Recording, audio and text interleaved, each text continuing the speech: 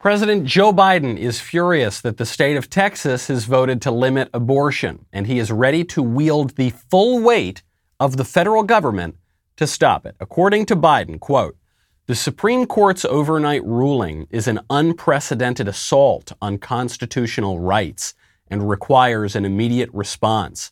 We will launch a whole-of-government effort to respond, looking at what steps we can take to ensure that Texans have access to safe and legal abortions." He calls it an overnight decision, as though it was rushed, it was illegitimate somehow. If it were a daytime decision, that'd be fine. This was an ordinary Supreme Court decision to observe that a state is allowed to pass a law and it'll work its way through the courts. It doesn't even rule on the constitutionality of the law. All to kill more babies. That's what all of this is about. All of this outrage, all of this effort to stop some kids from living. Our senile, allegedly devout Catholic President of the United States mustered more energy and clarity of purpose than he has at any point in his presidency, more than any point probably in the last 5 years, to stop a state from letting kids live. How sick is that? What kind of a psycho is this guy? What kind of a psycho country have we become? I'm Michael Knowles. This is The Michael Knowles Show.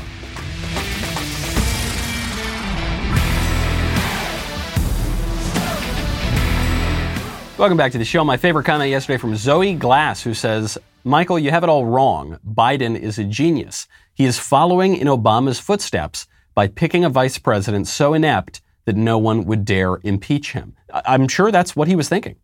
Part of it was the identity politics. He had to pick a black woman because he backed himself into that corner. And the only options were Karen Bass, who's actually a communist, or Susan Rice, who was the fall man on Benghazi, or Kamala Harris, who was the first person out of the Democratic presidential primary. But that's actually a bonus for him, at least in the latter. Kamala didn't have a ton of dirt on her in terms of her radicalism. She's just deeply unlikable. And so, yes, it's true. One of the reasons I oppose impeachment, even beyond the constitutional legal arguments, is that I don't want President Harris. That's a good place to be in if you're the president. You know, if you want to hedge your bets, I would strongly recommend you check out Acre Gold. Inflation is through the roof. Everything is more expensive. I'm going to go see my relatives this weekend. I tried to get a hotel. The prices are way, way up. But you know, price of groceries is up. Price of gas is up. Great way to hedge against inflation. Physical gold. Right now, Acre will let you start investing in physical gold for as little as $30 a month. Michael, you liar. Hold on. Don't call me a liar. Michael, gold is more than that. Stop it. Don't call me a liar. Acre has come up with an ingenious plan to let you invest in physical gold without coming out of pocket all at once. You subscribe $30 a month to their gold bars. When your gold stash reaches the price of their gold bars, they discreetly ship Acre Gold to your house. Just this month, they introduced a $100 a month subscription to a 5-gram gold bar if you want to up the ante. I have loved investing in physical gold and physical precious metals. Go visit getacregold.com/Knowles right now. Start investing in physical gold today. Make sure you go to that URL. Acre's giving away a gold bar. To qualify for the giveaway, tweet or post why you should be the recipient. Mention at @get_Acre. It's a free bar of gold. Getacregold.com/Knowles. Thank you, Acre Gold, for supporting this show. The abortion response is scandalous. It is scandalous that of all of the issues, especially after this absolute chaos pulling out of Afghanistan, especially with inflation going through the roof, especially with all of the domestic problems, the true crisis on the border, millions of illegal aliens flooding across. We have no idea who's coming over, allegedly during a pandemic, but these people aren't even being tested for COVID. Just crisis after crisis after crisis. The only one that has aroused the full energy of the federal government is a little law in Texas that lets some kids live. That's scandalous. That is an impediment to people's understanding of the world. I mean, that's really a big problem. And it's especially scandalous because the president allegedly is a devout Catholic. That's all we hear from the mainstream media. He's a Catholic. He's a devout Catholic. He goes to Mass every Sunday. He's such a Catholic.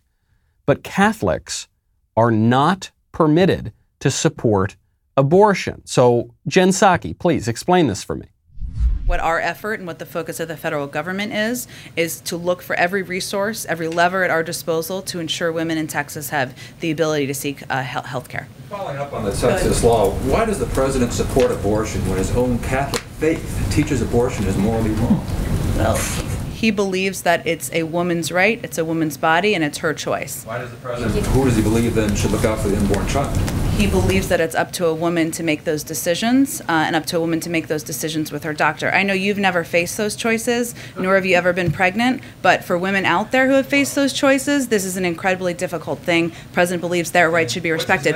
Go ahead. I think we got to move on. So first of all, I've been told by the government for many months now that men can become pregnant. I've been told that it's not just women who get pregnant. Now, there was a lot of confusion over who gets pregnant for many months. Now, all of a sudden, the White House sees it clearly, now that the fictional right to abortion is being threatened.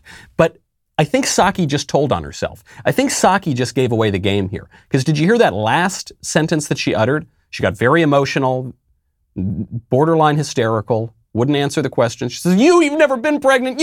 For women who make this is a very difficult choice. Why is it difficult? Why is it a difficult choice? You're telling me that abortion is not the taking of an innocent human life. You've been telling me for a long time, radical left, that abortion, it's just the removal of a parasite. It's just a clump of cells. It's no different than getting your appendix removed. So then why is it a difficult choice? If your appendix needs to be removed, if you think that's best for your health, then that's a very easy choice. Remove my appendix, please, easy. I don't need to worry about that. I won't face trauma after I've done that. Why is abortion different? Why is it a difficult choice? Because you know that it's the ending of an innocent human life. Because we all know it, no matter how much we want to suppress it. We all have this just nagging little feeling, maybe this is different. Why did Hillary Clinton say that abortion should be safe, legal, and rare? Why should it be rare if it's just removing a parasite? If it's just your body, your choice? Because it's not. Because we all know that it's not. It's difficult because it involves people's natural understanding that this is a baby and it is wrong to kill your baby. And it also involves predators such as abortionists, such as the pro-abortion media, such as Joe Biden and Jen Psaki and the liberal establishment and the elected officials, who are all preying on the fears and anxiety of women who get pregnant, who don't know what to do, to just make it all go away, or at least pretend to make it all go away by killing their baby. That's why it's difficult. It's a difficult decision because one grapples with one's conscience on the one hand and one's temptations on the other. That's why it's difficult. You're right. You're right, Jen. It is difficult. On the point of Joe Biden being Catholic, what she is admitting here is that Joe Biden is not a practicing Catholic. To be a practicing Catholic, you cannot support abortion. When she says, well, look, yeah, Joe's Catholic, but he believes that a woman has the right to kill her baby. She is admitting he's not a practicing Catholic. And I know there's some confusion on this point certainly among the left, but even among conservatives. And they'll say, well, Michael, you're just gatekeeping religion. Well, Michael, you're just nitpicking. Well, what? You're holier than thou. You're saying that someone can't be a Catholic if they don't agree with every single thing. The Catholic faith is different than some other faiths, in that the Catholic faith is an incarnational faith that says that there are real obligations, and those real obligations will be defined by real people in a real church that has real authority to make you do certain things. And if you don't do certain things, then that church, that real place led by real people, including a real pope, has the authority to define that you are not practicing the faith. What I mean by that is this. You've got to do certain things. There are real sacraments. You actually do have to go to Mass on Sunday, but that's not enough. You also have to go to confession. That's another sacrament. You also have to follow the guidelines of the Catholic Church, the moral demands of the Catholic faith. And some are more demanding than others. So one objection I often hear is, well, Michael, but the Catholic Church is against the death penalty, which is sort of true, but not totally true. The Catholic Church, as a prudential matter, discourages the death penalty. It says it's inadmissible now. Even that's the most radical language. That's from Pope Francis. Or that practically speaking, it shouldn't be performed in most places. But as Pope Benedict said quite well, there can be a legitimate disagreement among Catholics. Thomas Aquinas defended the death penalty. St. Paul defends the death penalty. Many popes defended the death penalty. Blessed Pope Pius IX carried out many death penalties in the papal states. Obviously, at the very least, there can be difference of opinion. There cannot be a difference of opinion on abortion. For 1900 years, at least, the Catholic Church has taught clearly that abortion is not permissible. It is a non-negotiable issue. So Joe Biden has to choose which faith he wants to follow. His Catholic faith that he tries to use to score political points, or his progressive faith, which is his actual religion. And before you tell me that a man's religion should have nothing to do with his politics, it should have nothing to do with the way he governs, I will point out, a man's gods have everything to do with how he governs. Everybody's got to serve somebody. And so his moral, his ethical, his views of man's relationship to man, to the state, to God, to metaphysics, that is going to define his government. The left knows this. The left told us this in the 1970s. The feminists said the personal is political. Personal choices, decisions, behaviors have a political effect. And conservatives have made fun of them, but they're right. They're right. And they knew it then. They don't want to admit that it's true in this case as well. I think we should all admit that it is right. And we need to question what gods are our leaders serving. What has struck me about all of this, and it was actually a meme from my doppelganger, Rachel Maddow, that showed me this, is that the left really does not understand where we're coming from here. Forget about on questions of religion or even the broader ethical questions. I mean, even just on abortion, they have no idea what pro-lifers believe. There was a meme from Rachel Maddow. It said, if they make abortions illegal, they should make it illegal for men to desert women after getting pregnant. If women can't back out of pregnancies, men shouldn't be able to either. Yep. Conservatives on the one hand, Rachel Maddow on the other, both agreeing, abolish no-fault divorce. Absolutely. We totally agree with that. Of course we don't think men should be able to abandon women after they have babies. Either they should take a little more precaution before they indulge in certain activities that produce babies, or once they do that, they should stick by the baby. We all agree with that. The left doesn't even, forget about abortion for a second, the left doesn't even realize that that's how we view human relationships, that that's what we're for. You know, this is the sort of thing that really, really gets your heart going. If you want good heart health, I would strongly recommend you check out SuperBeets. If you want to live a long time, you got to keep your ticker working right. And so one thing I would strongly recommend is SuperBeets Heart Chews. They combine non-GMO beets with a special ingredient, grapeseed extract, that is unique to SuperBeets Heart Chews. It's been the focus of scientific research for years. Grapeseed extract has a high concentration of antioxidants, supports cardiovascular health and overall wellness. The grapeseed extract used in SuperBeets Heart Chews has been clinically shown to be 2 times as effective at supporting normal blood pressure as a healthy lifestyle alone. Healthy blood flow means more energy. It's the way nature intended, without all that jittery caffeine or stimulants. And just 2 delicious chews a day gives the blood pressure support that you need and the energy that you want. Strongly recommend this. Do what I did. Support your heart health with delicious SuperBeets Heart Chews. Get your SuperBeets Heart Chews today at superbeets.com/Knowles. When you buy 2 bags, they will throw in the 3rd for free. That is superbeets.com/Knowles. My doppelganger, Rachel Maddow, highlighted a point that I think we all know implicitly, which is that the left, the pro-abortion people, really do not understand where we're coming from. They really think that we just want to punish women. We hate women. We don't want them to have the wonderful, liberating, beautiful choice to kill a baby. And it's all just about being vindictive and mean. We're all just meanies, right? And a friend of mine posted on Twitter yesterday. He said, you know, this Rachel Maddow meme that's going around, it just really shows that neither side understands the other. But I don't think that's true. I don't think that's true. And actually, some research from Jonathan Haidt, the social scientist, kind of backs this up. I agree that the left doesn't understand where we're coming from on abortion, but I think that I do understand and I think we broadly understand where the pro-abortion people are coming from. I get it. You think that if a woman is to be equal and indiscernible from a man, she can't have this natural difference whereby she's the one who can get pregnant and a man can't, even though the left is now sort of denying that also, except when abortion's an issue, then they know who's pregnant. But they believe that for true gender equality, a woman needs to be able to kill her baby. Or they believe that it's not really a baby if he can't talk, or he's not really a baby if he's not fully formed, or he's just a clump of cells. It's not a big deal. Sure, the clump of cells is genetically distinct, and sure, the clump of cells, we were all clumps of cells once, and sure, it's a baby. It's at least a pre-baby, but it's not a big deal. Don't worry, he's not going to feel any pain. I get it. I used to support, when I was a teenager, I was pro-abortion. I just assumed, I didn't know anybody who was pro-life. It was the culture we lived in, so I get it. But I don't think we can just say, well, both sides need to understand the other better. I think the conservatives understand the left, and I think it is incumbent upon the left to understand the right. It's important for the right to persuade the left and to make our case. And then most importantly of all, it's important for us to wield political power, because I don't think the left is going to reconcile with us. I don't think they're going to come around. I don't even think they know what we believe. I don't think they know what they believe.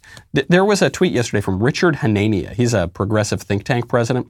He tweeted out, quote, "You can't screen for Down syndrome before about 10 weeks, and something like 80% of Down syndrome fetuses are aborted. If red states ban abortion, we would see a world where they have 5 times as many children with Down syndrome and similar numbers for other disabilities." The horror that people with disabilities might be permitted to live. Could you imagine? Ugh, we'd have to look at them. We might even have to talk to them. Could you imagine? Ugh. They wouldn't all be perfect, like we are. We're so perfect. Not like them. They're defective. They're, yucky, huh? He goes on. Could be outliers in the whole developed world. There are already negative stereotypes of Americans in these states. You get it?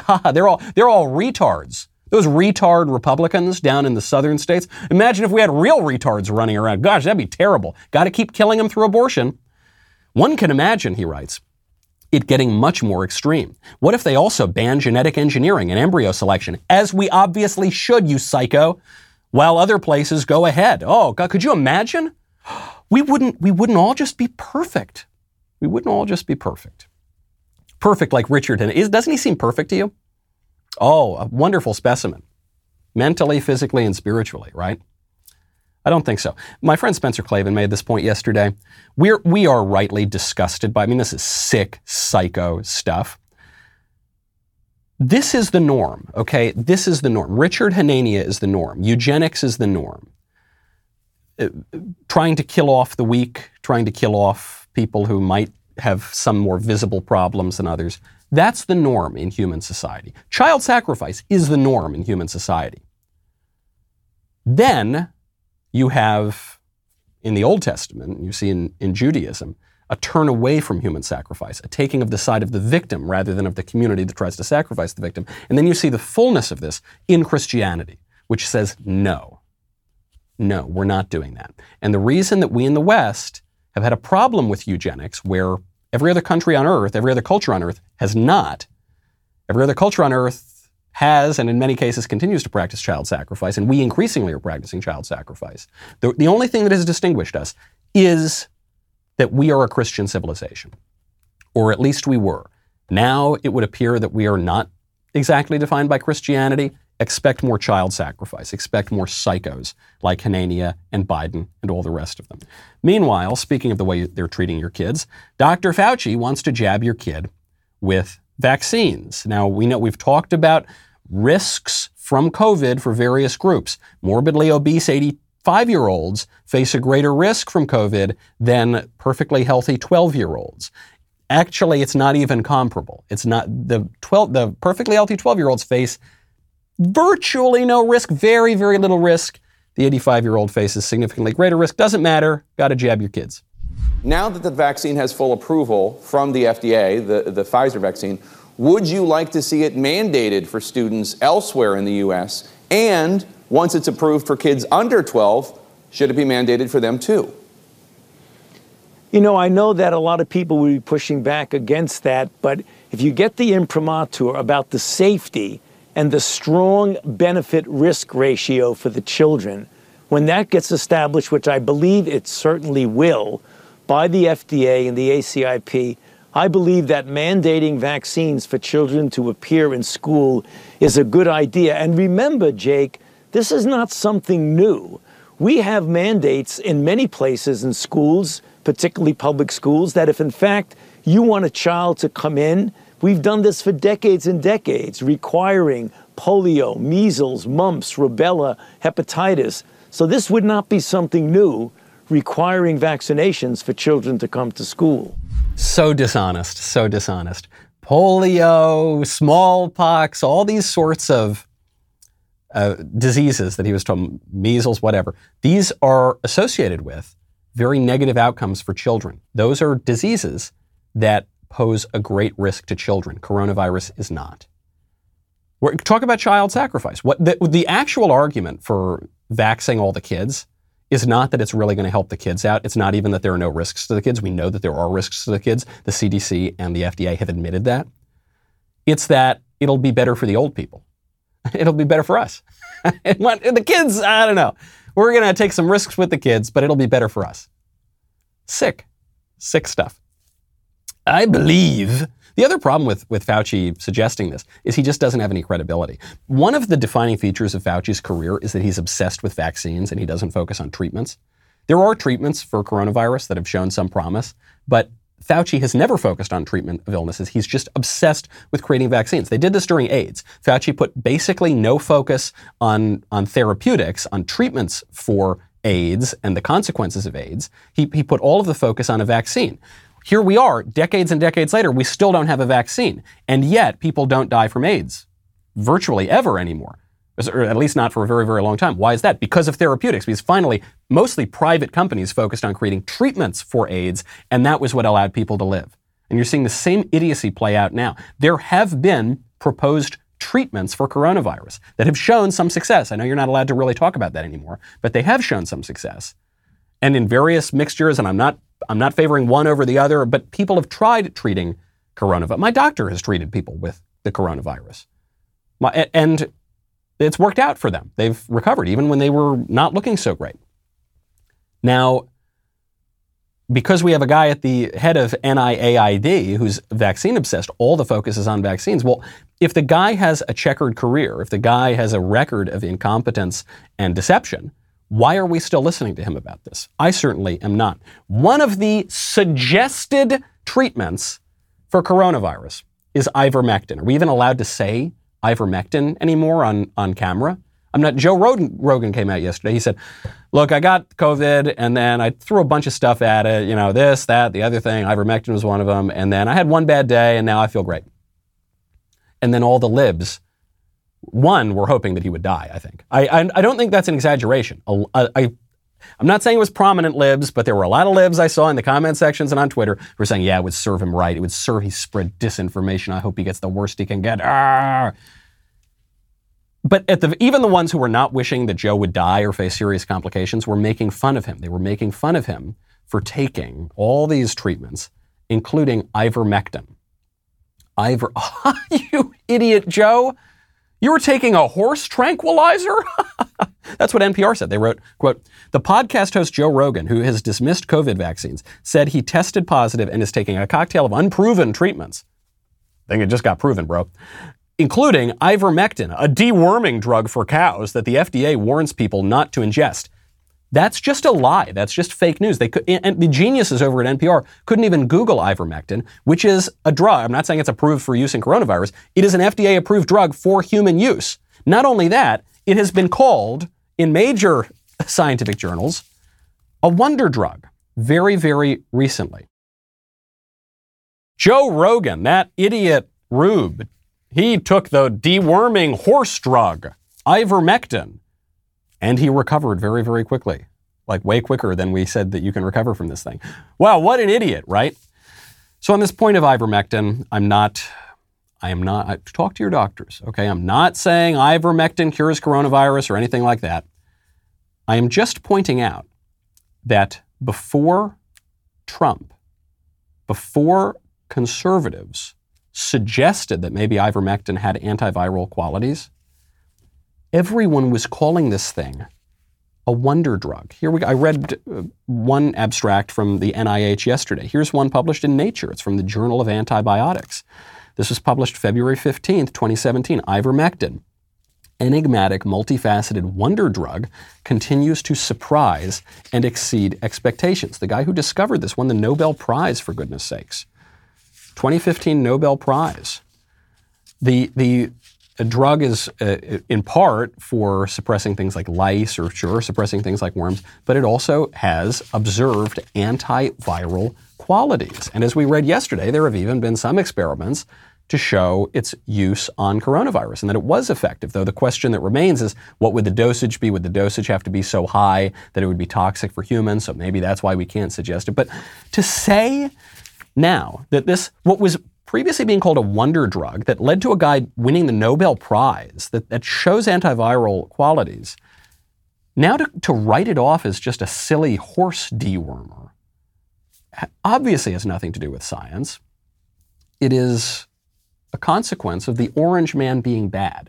It shows you how grave a threat, a global pandemic, you might say, Trump derangement syndrome is, that we are now mocking and deriding and throwing aside one of the greatest scientific breakthroughs in recent decades, ivermectin, just because some Trump supporters suggested maybe it's good at suppressing viruses.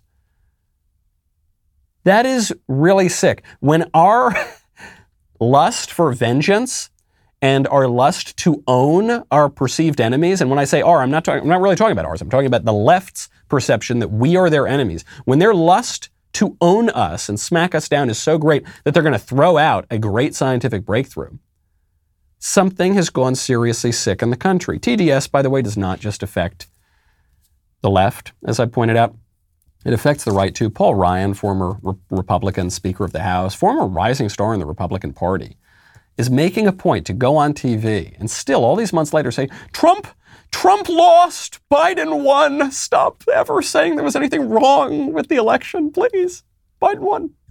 President Trump lost the election. Joe Biden won the election. It was not rigged. It was not stolen. Donald Trump lost the election. Joe Biden won the election. He exhausted his cases. He exhausted the court challenges. None of them went his direction. And so he legitimately lost. Is there mischief and shenanigans in elections? Sure. Is there fraud? Yes. Was it organized to the extent that would have swung the Electoral College in the presidential election? Absolutely not. Absolutely not. Hi, I'm Paul Ryan, and I am going to devote as much time and energy as I possibly can to convincing everyone that the Democrat president is totally above board. Because I'm a Republican. It's weird. It's weird that he would spend so much energy focusing on left-wing talking points. Also, one of the things he said is just patently not true. So he says the election was not stolen. I don't know if the election was stolen or not. You're right. He's right. There were court challenges. They didn't present proof. So, okay. Yeah, I don't know. I'm not willing to say the election was stolen. 100% definitively the election was. I'm not going to say that. The election for sure was rigged. For sure. That's undeniable. They changed all the election rules in the weeks before the election to favor Democrats and to take away election integrity measures. And in at least one state, they violated the state constitution to do it with the widespread use of mail-in ballots in Pennsylvania. For sure. There was double counting of ballots in just one batch in just one county in Georgia that we only found because conservatives keep raising these questions. So please, Paul Ryan, shut up. Look, you can have your view. I don't want to be disrespectful or uncivil or anything like that. But the questions that people have raised about the 2020 election are perfectly legitimate. The investigations that are still going on have uncovered fairly widespread problems, at least in individual batches and individual precincts and individual counties in states that Joe Biden, according to the official tally, barely won. So, sure, you can have, you're perfectly fine to have your view that the election wasn't stolen and to point out that Trump didn't prove that the election was stolen. Absolutely right. But if you're not going to help people on your putative side raise legitimate questions and try to fight to make sure that there aren't shenanigans and fraud in the next election, then just do nothing at all. Just sit back. It's so frustrating to me, though, when people who have built their careers on the support of Republicans and conservatives not only turn their backs, not only step out of the fight, but actively work to undermine those conservatives. Not just when the conservatives are being unjust and crazy, but even when conservatives are raising legitimate questions and pursuing investigations that, one, are uncovering some fraud, but two, are not interfering with the government. It's not a coup d'etat. It's not an insurrection. It's really, really frustrating. I used to really admire Paul Ryan. I used to really admire some of what he was trying to do, at least as it pertained to reforming the administrative state and the entitlement programs. But TDS takes down even the best of them. It's really, really frustrating. Really, really frustrating. There is a big win, though, I've got to get to before we go. John MacArthur. John MacArthur is a Protestant. I think he's Baptist, a Baptist preacher in California. I've met him. This very, very amiable man. He stood up against the COVID lockdowns. He stood up against the local government and the state government, and he refused to shut down. He referred to his church services as a peaceful protest during the lockdowns. I loved it, and he was doing it when other churches wouldn't, even when bishops wouldn't, even when some of the parishes in my church wouldn't do it, the Catholic Church. And he stood up, and he was fined, and the government tried to shut down his church. Well, he just won a big settlement. The LA County Board of Supervisors is going to pay him $400,000, and the state of California is going to pay him $400,000 because he had the right to hold his church services, and the government had no right to shut him down. And he was willing to take the risk and take the fines, and now the government's paying up. I love it. Great stuff. Congratulations to John MacArthur. Some really good news this week. Some really good news to winning back the culture. Our October episode of Backstage is going to be a little different. I think I've told you this before. Instead of just tuning in from your home, you're going to be able to see us live and on stage at the famous Ryman Auditorium right here in Nashville. So join me, Candace Owens, Jeremy Boring, Ben Shapiro, Matt Walsh, Drew Clavin for a Backstage like never before. Presale tickets sold out within hours yesterday, and general admission tickets went on sale at 10 a.m. today. We are offering 3 different kinds of tickets. There are VIP tickets that come with an exclusive gift and a meet and greet with us, the DW hosts, followed by a ticket that comes with upgraded seating and a show poster. Finally, tickets for general seating. Whichever ticket you choose, I guarantee it's going to be a good time. Hurry, though. Head to dailywire.com/Ryman, RYMAN, to purchase your tickets before they sell out. They really did. They sold out much more quickly even than we thought yesterday for the presale. So go, if you want to come, and I hope you do, I hope we'll see you there, but if you do want to get a ticket, I would do it like now. We'll be right back with the mailbag.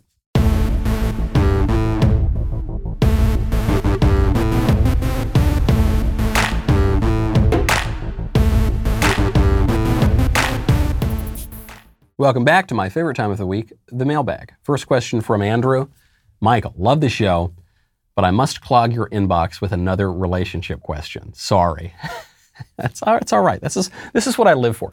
The first part of the show is political philosophy, statecraft, policy, theology. Then the second part during the mailbag is Dr. Phil. I'm just, sometimes Jerry Springer. Okay, this person writes, I'm a Christian guy who didn't plan on being single well into his 30s, but I'm here and I'm second guessing the why and how. My dating life has generally fallen into the following dilemma. Either the gal is physically attractive but largely uninteresting in conversation, or the reverse, interesting and fun to talk to but I'm not attracted to her. What do you think? Am I holding out for an unattainable prize, or should I trust that God can bring along someone who I enjoy spending time with and who I think is the hottest woman on 2 legs? Signed, I'd be unhappily single. I'd rather be unhappily single than unhappily married. Well, I will tell you, buddy, this is going to be hard for you to hear. I did marry someone who I enjoy spending time with, who I think is very intelligent and interesting to talk to, and who I also think is the hottest woman on 2 legs. It actually did work out for me. I don't think it works out for everybody, but it did for me, and I don't want to brag, but I just want to tell you that is possible. Or you hear Drew talk about his wife, and that guy, he sounds like a 16-year-old boy, and I think he's a little older than 16 at this point. So it can happen, and I think it's important. Of course, looks are going to fade, my friend. Looks are going to fade, and also when you're thinking about, well, am I always going to be totally sexually turned? I'm never going to be sexually attracted to anyone else. People, just men in general, are going to be sexually attracted to a lot of things. I mean, that's not going to change. You're going to see a woman walk by, and you're going to feel an attraction to her, regardless. I mean, you could be dating the hottest woman on planet Earth, and you'll still feel an attraction to other women. partially because the imagination of man's heart is evil from the beginning, and also because men like variety, and because men, are just attracted to hot women. That's just how it goes. Okay, so yes, it's important that you find your wife attractive, but recognizing that looks will fade over time, it is much, much more important that you guys see eye to eye, that you see the world in a basically similar way, that you have the same idea of what marriage even is. That's a really important one, because if you go in with one view of marriage, let's say it's a biblical view of marriage, and then the woman goes in with, let's say, a feminist view of marriage, you're just not even getting into the same institution. I mean, that's going to be a really big problem. But I would hold out, and I think don't fall into the swipe trap. Okay, don't fall into the big city trap of you don't value the women that you are with because you know that there's always going to be a hotter woman on the app. You could be dating the hottest woman in the world, but there's going to be some other woman is going to come along at some point, and she's going to be the hottest. And okay, so, or you're talking to a woman and you think she's really interesting and she's really cool and you get along, but then you meet some other woman and oh my gosh, she shares this passion of yours. This is what happened to my friends in the big cities who didn't leave the big cities. A lot of them got caught in the swipe trap. There's always someone better, so I'm not going to invest in the person that I'm with. And a lot of what's going to make a relationship and a marriage is going to be shared experience. It's going to be growing together, which is going to make you love that person even more and be even more attracted to that person. You hear this sometimes with happily married couples at the end of their lives. They've been married 60 years or something, and they'll say, I am more attracted to my wife today than I was when on the day that we got married. They're not just blowing smoke. That is actually how it works, because marriage is a real thing that you're getting into. So do it. Don't act like a man. You're going to act like a man. What's the matter with you? Do it. Don't make a mistake, but don't hem and haw and keep waiting for the perfect person to come along for the whole rest of your life, because then you're going to miss out on marriage. From Emily, dear Michael, I'm going to get a little saucy here with my question. Here we go. I'm newly married and am very much enjoying the honeymoon phase, if you're picking up what I'm putting down. Okay. It's a great time. This is a family show. I don't know if I can even read this question. All right, whatever. That's fine. Maybe close your kids' ears until you hear this question. It's a great time, but I want to have more of a dom and submissive bedroom feel. My husband isn't into the idea, and he says it makes him uncomfortable. I'm not willing to give up on it, but he's very adamant, it seems, in not taking a dom role. Should he just man up and take the more trad role of being the dominant one in the relationship into the bedroom? Or are my wants a little much? Sincerely, does S&M stand for Saints and Mary? Wow. That's actually, rather than being sacrilegious, I think that signature is actually kind of getting to your question, which is, if I've got these kind of kinky sexual desires, can that be virtuous and good and right, or is it always going to be sinful? Yes, your husband is the head of household. Yes, he should be confident and assertive and trad. But you don't want it to be sadomasochism. I mean, that's the question, right? S&M, is it Saints and Mary? Sadomasochism is wrong. It's bad. It's disordered to want to hurt yourself, sadism, or masochism rather, and it's disordered to want to hurt another person, sadism, to get pleasure from the pain of another person. And it's especially disordered to want to get pleasure from the pain of your wife. I mean, that's especially disordered. So I would not do that. I would not feed that particular lust or appetite. Everyone's got some kinks. I mean, everyone's got some weird stuff that they're into. This is why there's a porn for every single thing on the internet. But I don't think that it's necessarily a good thing to indulge all of that. Women in particular have these fantasies. This is why there's like chick lit, right? This is why there's the romance novels and 50 Shades of Grey and all of that. So I'm not saying that you can't have fun and you can't have the man be a little more assertive.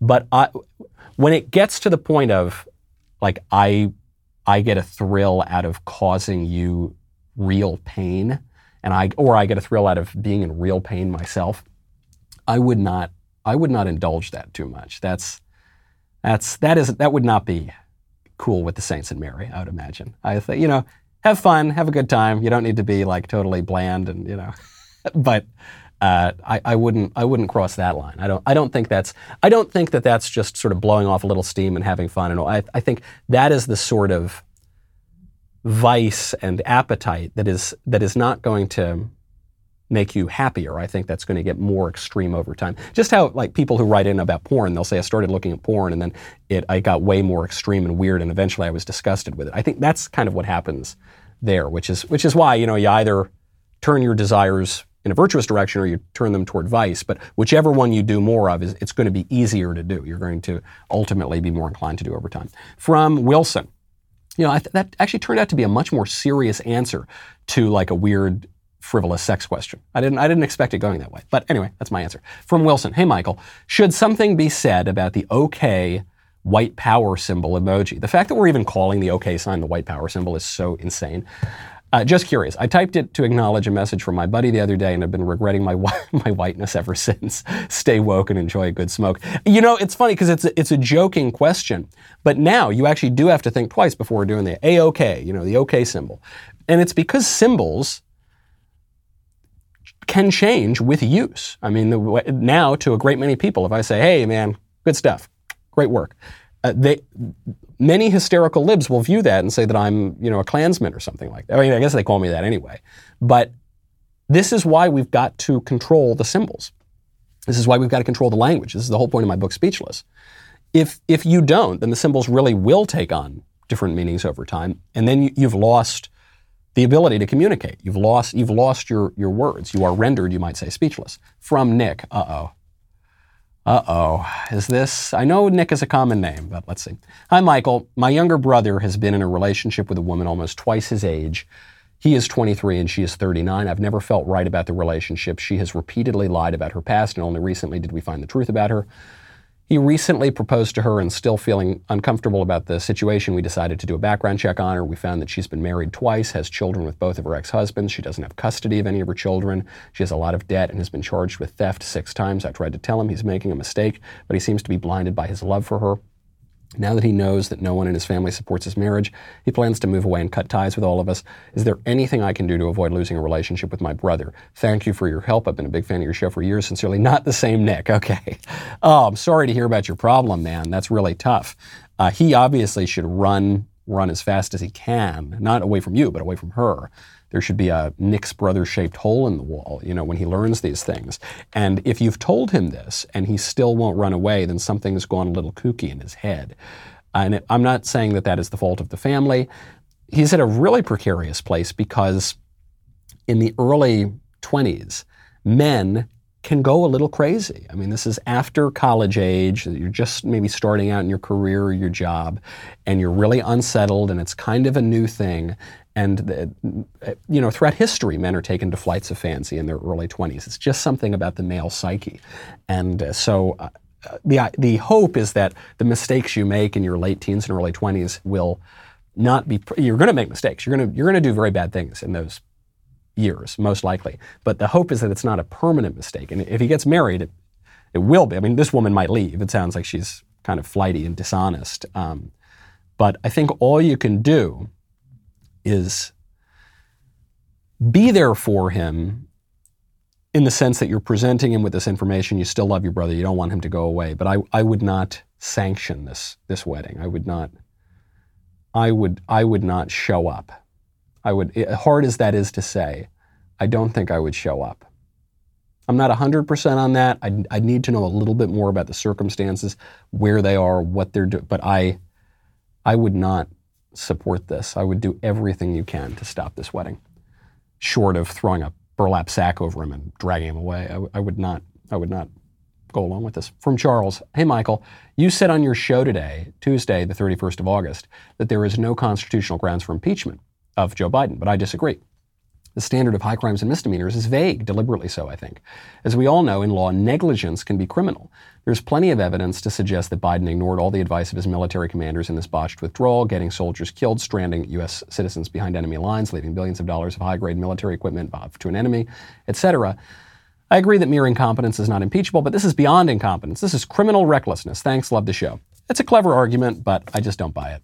I don't see what the limiting principle of this would be. I don't see how this would not just be used by every opposition party for every administration to say, look, we're not saying that maladministration is impeachable, but serious maladministration is impeachable. I don't buy it. I don't think that's how the clause was understood by the framers or anyone else for that matter, at the time of ratification. So I wouldn't go down this road.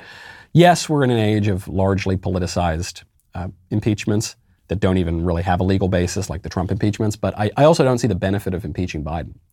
Then we get President Harris. I think that's worse. So I wouldn't go down that road. From Sam, Dear Michael, I just started my senior year at Brigham Young University. Being a STEM major at a majority conservative university, I've been extremely lucky that I've avoided the rampant cancer of wokeness that has invaded most campuses. However, I am in an 1877 to present U.S. history class, and it is as woke as they come.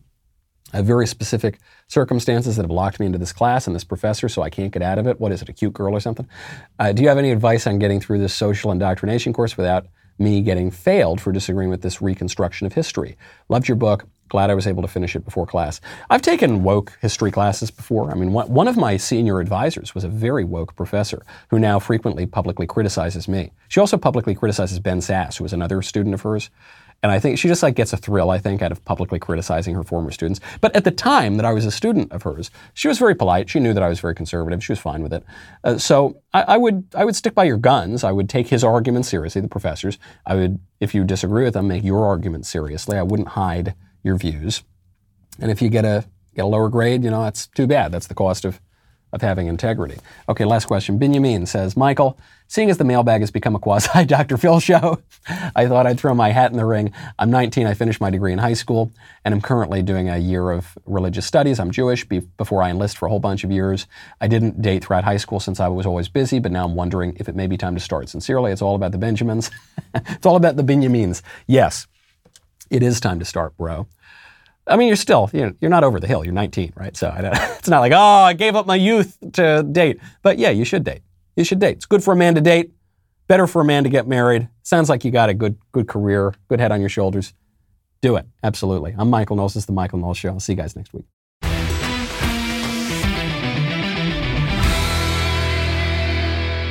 If you enjoyed this episode, don't forget to subscribe. And if you want to help spread the word, please give us a 5-star review and tell your friends to subscribe. We're available on Apple Podcasts, Spotify, and wherever else you listen to podcasts. Also, be sure to check out the other Daily Wire podcasts, including The Ben Shapiro Show, The Andrew Klavan Show, and The Matt Walsh Show. The Michael Knowles Show is produced by Ben Davies. Executive producer, Jeremy Boring. Our technical director is Austin Stevens. Supervising producer, Mathis Glover. Production manager, Pavel Vidovsky. Editor and associate producer, Danny D'Amico. Associate producer, Justine Turley. Audio mixer, Mike Coromina. And hair and makeup by Nika Geneva. The Michael Knowles Show is a Daily Wire production. Copyright Daily Wire 2021. Hey everybody, this is Andrew Klavan, host of The Andrew Klavan Show. Some people are depressed because the Republic is collapsing, the end of days is approaching, and the moon's turned to blood. But on The Andrew Klavan Show, that's where the fun just gets started. So come on over to The Andrew Klavan Show and laugh your way through the fall of the Republic with me, Andrew Klavan.